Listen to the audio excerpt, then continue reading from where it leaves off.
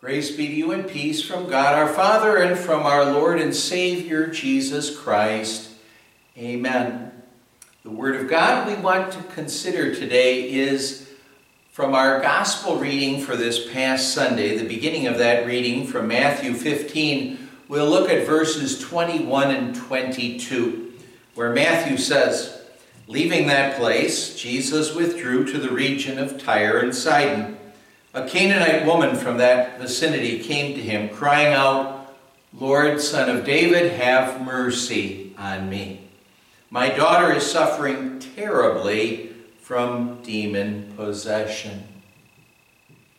My dear friends in Christ, maybe it's not a comparison that we'd especially like to hear, but actually, if you think about it, being a Christian is kind of like being a recovering alcoholic.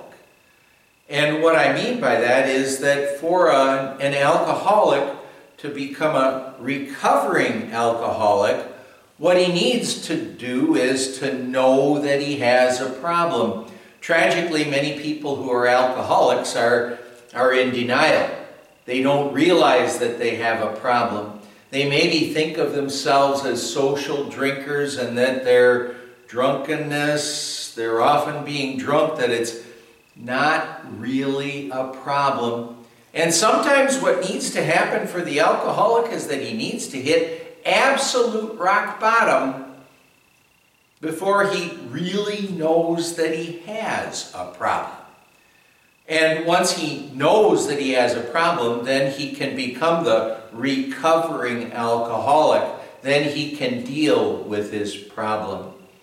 Well, Christians also need to know their need for help. And we're blessed when we know our need for help, just like the Canaanite woman in our reading for today knew that she needed help. Prior to our text, Jesus and his disciples had been facing pressures from the Pharisees who felt threatened by Jesus, felt jealous of Jesus. And they were also dealing with the fact that there were Jews who were trying to make Jesus their bread king, their earthly king, because he had just miraculously fed the 5,000.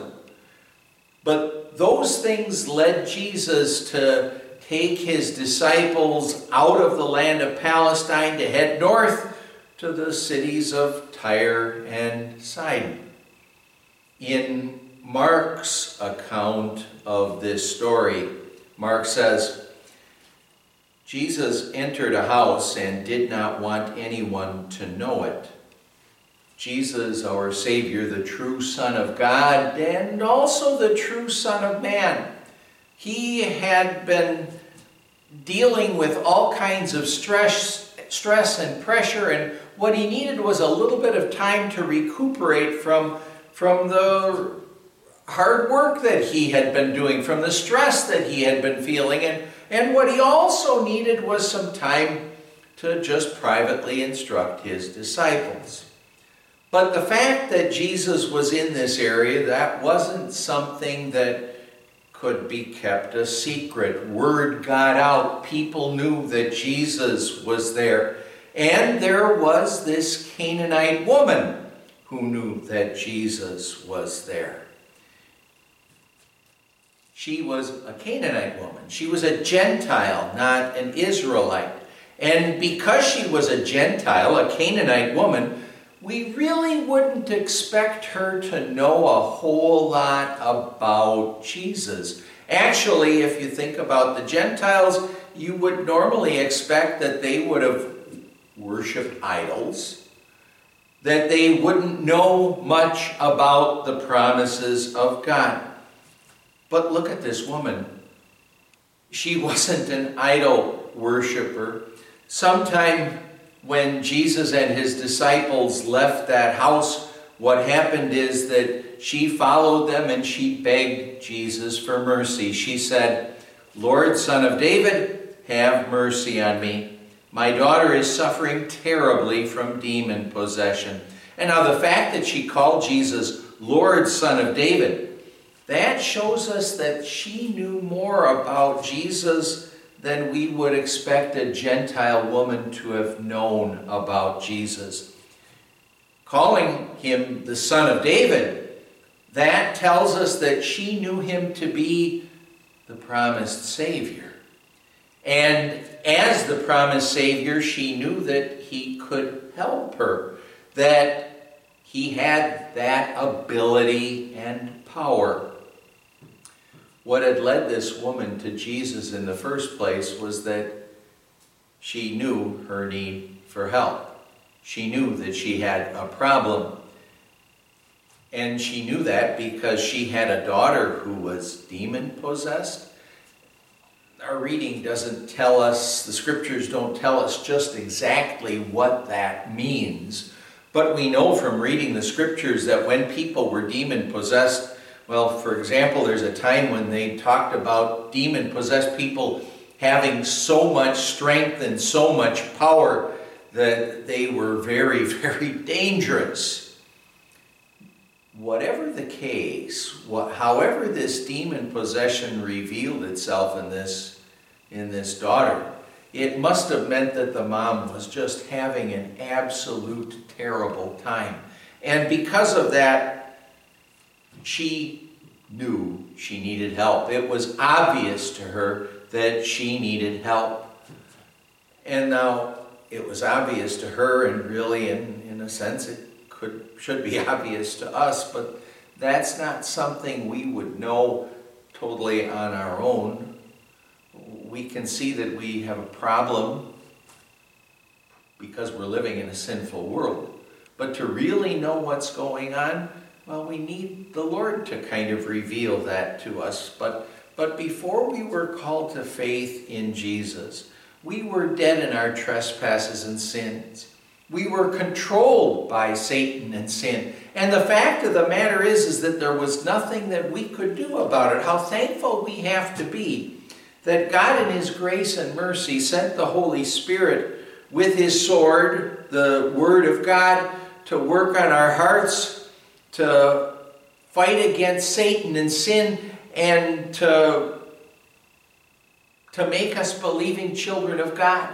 To show us that we have a problem in our sins, and to show us the answer that's in Jesus, our Savior, to make us believing children of God. Well, let's realize that even though we've been freed from our slavery to Satan and sin, even though we've been freed from Satan's grasp, we still do need God's help throughout the course of our earthly lives. Peter says, "Your enemy, the devil, prowls around like a roaring lion, looking for someone to devour." Satan is smarter and more crafty than we'd like to know, than we'd like to admit. He knows our weaknesses. He knows how best to come after us and to tempt us, to try to get us away from God. And what he'd like nothing more than be able to get us back under his power and control, back into his flock and away from our good shepherd's flock. Well, let's remember what Jesus said. "I am the vine, you are the branches. If a man remains in me and I in him, he will bear much fruit. Apart from me, you can do nothing." Well, like that Canaanite woman, we need help. And without help, we would be lost. We would be lost eternally.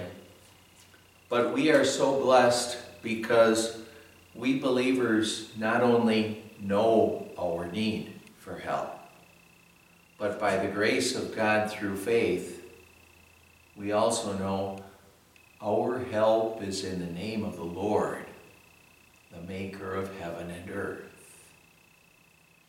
Amen. Let's pray. Lord God, Heavenly Father, thank you for revealing to us not only our need for help, but also the help we have in Jesus because he lived and died for us to pay for our sins and to win for us eternal life in heaven.